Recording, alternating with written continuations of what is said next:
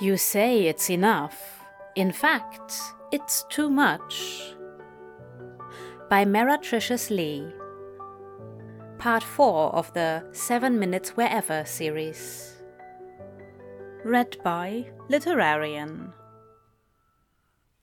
Summary. Grow better when it feels threatened. Crowley tilted his head. Yeah, okay. If you're gonna stand there ogling it all day, said Jen in her cheerful tone, making Crowley jump, perhaps you should go ahead and buy it. At this time in 1984, the gentleman had been a regular in her garden supply shop for a few years, coming in on average every 2 to 3 weeks to buy exactly one new locally sourced potted plant, generally of a non-flowering variety. Jan quietly liked him, even though his hair was awful in the style of the times. The plant of his current fascination was a small orchid with a few small dark green leaves and one slender spike crowned with 5 closed buds and 7 white flowers with golden centers. Their petals seemed to be what had captivated him. He'd stood there staring down into them for just under 17 minutes. Jan had watched the clock on the wall behind him. Oh, he exhaled sharply. Well, I've no idea how to care for such a thing. What do they generally want, do you think? Well, this type can be a bit particular. And she went on to describe how it was a tropical species, liked a relatively warm room and indirect light, and to be misted regularly so as to not have its roots too wet. Mr. Crowley nodded thoughtfully. And they can do with a bit of abuse. Tends to make them bloom more, actually. Excuse me? For a second she saw his eyes over the tops of his large plastic sunglasses. They were a gorgeous hazel gold. Well, you see, I'd say that orchids are clever little things. Putting out all them blooms takes a lot of energy they could be using to grow roots or leaves. So they only do it when they feel a bit threatened, as if their situation is somehow precarious and they should be getting on about making babies. Jan grinned. She was an earthy soul. People do that too, of course. Grow better when it feels threatened? Crowley tilted his head. Yeah, okay. 5 minutes later, the demon walked out of the store, holding the porcelain outer pot gingerly in both hands, as if it were a bomb. Impulse buys. I have no idea why I let her talk me into this. And is this going to be an issue? I mean, I get local plants, so I'm not doing any harm when I kick them out of the atrium.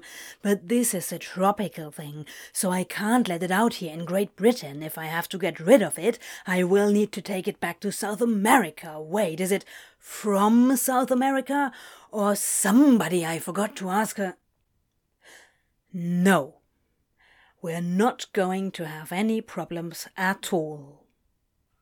Only the quick glances of the strangers on the street at the tall, slender man with the additional 4 inches of teased or sprayed crimson hair height, gripping an orchid in shaking fists, let Crowley know he'd spoken that last bit out loud. No, we're not going to have any problems at all, he decided firmly and silently. This plant will be a model citizen in my atrium.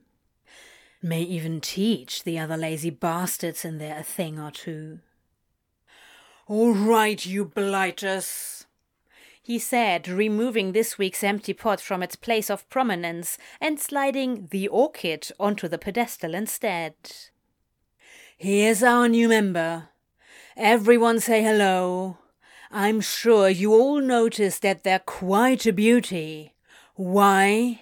Because they work hard at it. The familiar shivering susurration of a dozen local ferns and small long-leaved shrubs filled the room. But they could do better.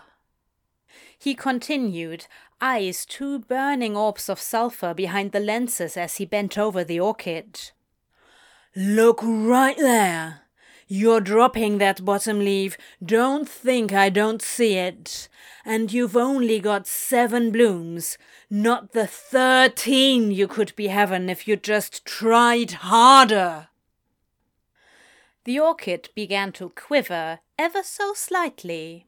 He misted it viciously. Crowley ranted a few moments more until all the stress of having bought an unknown thing without preparation had been purged, then went out to dinner and a musical with Aziraphale. When he came back late that evening, a glance into the atrium revealed that an 8th bloom had begun to open on the orchid. Right then. The week went on. The orchid dropped the lowest and smallest leaf, leaving a sad brown shrunken husk in the pot. As if to apologize, the next 2 buds had begun to bloom. He screamed at it, stalking around its pedestal, and it trembled in terror. Or so he thought to begin with. No more leaves dropped. All the buds on the spike opened.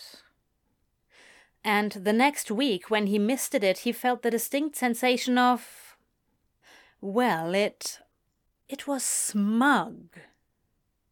Crowley ranted at it for an impressive length of time.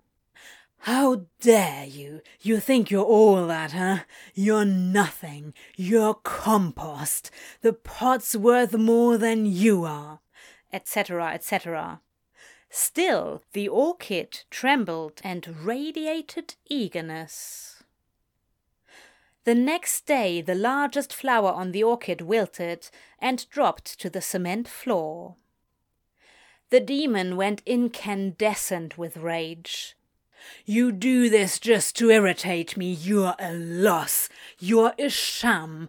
Your parents weren't worth propagating. You're a waste of bark chips. I bought you at a garage forecourt," etc., etc.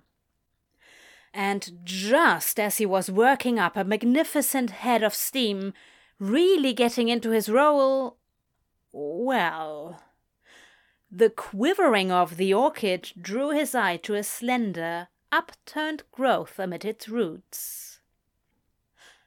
A second flower spike. After a long, grey moment, Crowley was aware of the fact that he was laying on his back on the kitchen tile. At some point he had gotten ice out of the freezer, filled a pack with it, and dropped it over his heated forehead and eyes. Every time he remembered that cheeky little spike, greenish-brown and throbbing toward the light, he got wibbly in his midsection. Not quite nausea, not quite embarrassment. "This is for me," he thought in the overly warm soup of his brain. "They're not supposed to enjoy it." Nonetheless, despite this minor setback, Crowley was undaunted. This wasn't the first time he'd got an attitude from a plant before.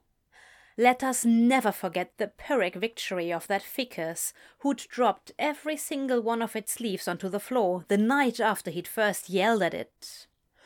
Or that one spider plant whose response to Crowley's helpful growing tips was to shove out leafy vines utterly mindlessly. It had achieved a length of about 10 meters before the demon had given up, rolled it into a ball, and handed it over to a local botanical group. This was just another form of plant warfare. Just like ivy or kudzu. It was mostly a mind game. They wanted to get in your head. If they could psych you out, they'd won half the battle. So Crowley clenched his jaw and seethed in his righteous anger, no matter how that spike grew, no matter how it budded an astounding 15 times, no matter how the orchid itself seemed to sigh with maidenly delight every time he roared at it. "The bloody degenerate! thought Crowley on the chilly kitchen tiles once again, blindfolded as usual with the ice pack. Even now it sat massive and resplendent, smugly regal on its pedestal in the middle of the atrium. But this was not his first rodeo, and the demon was determined to endure and to eventually triumph. And as the orchid's first spike dropped its blooms one by one, while it continued to quiver helplessly in the face of Crowley's ire, he began to believe he'd won. Until the day he came into the atrium and found one tiny green bud sprouting at the tip of the empty spike, and the whole room smelt of arousal and satisfaction. Crowley about-faced and practically fled to the only sanctuary that could possibly help him now. It's not like he could have asked Jen about this, obviously. Jen would have said all sorts of suggestive things. He'd never have been able to look her in the face again. "Yes, of course I have books on orchids. They're over here in the green thumb section. But what on earth has you so—" "Later, Angel, later." He mollified Aziraphale, easing past him and dropping into a leather chair to put his pointed nose down into the first tome he could find. It didn't take long to find an explanation for the phenomenon, because it was quite a common perversion. The little bud was called a keiki. It was what happened when an orchid reproduces asexually. His orchid was making a baby. The book shook in his hands. This was the plant version of "If you're not going to get me off, I'll do it myself." Crowley dropped the hardcover on the table as if it had burned him. "I'll see you tomorrow, Aziraphale."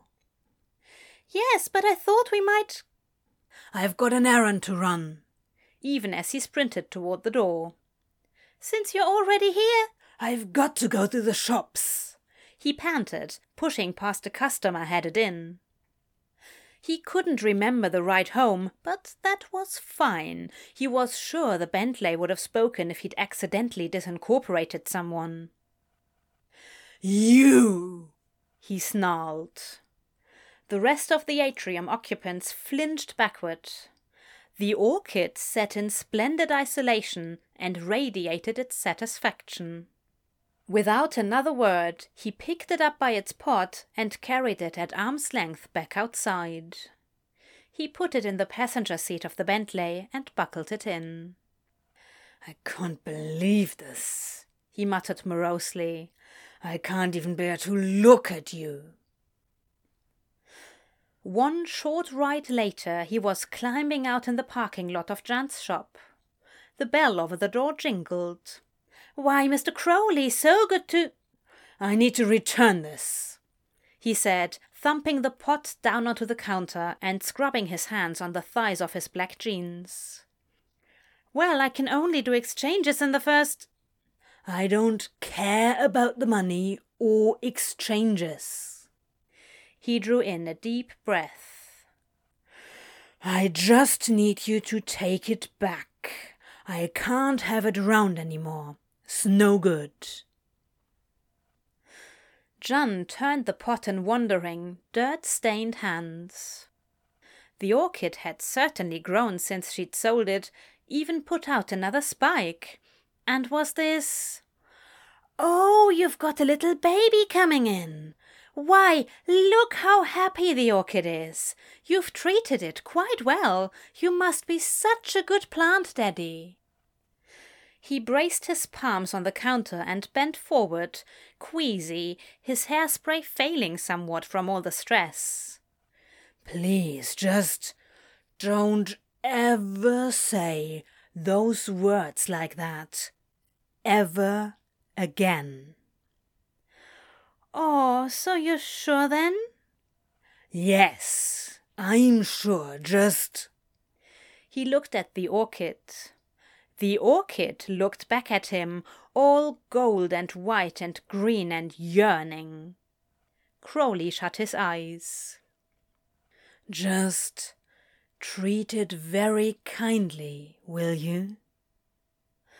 And he left the shop and did not return for several months. Decades later, he learned what BDSM was, and that some individuals quite fancied a bit of pain and abuse every now and again, and he remembered the orchid and experienced a number of emotions he didn't yet have names for. On their wedding night, finally alone in their honeymoon suite, the masochist begged, "Whip me, beat me." And the sadist answered, "No, my love, I will not." The end.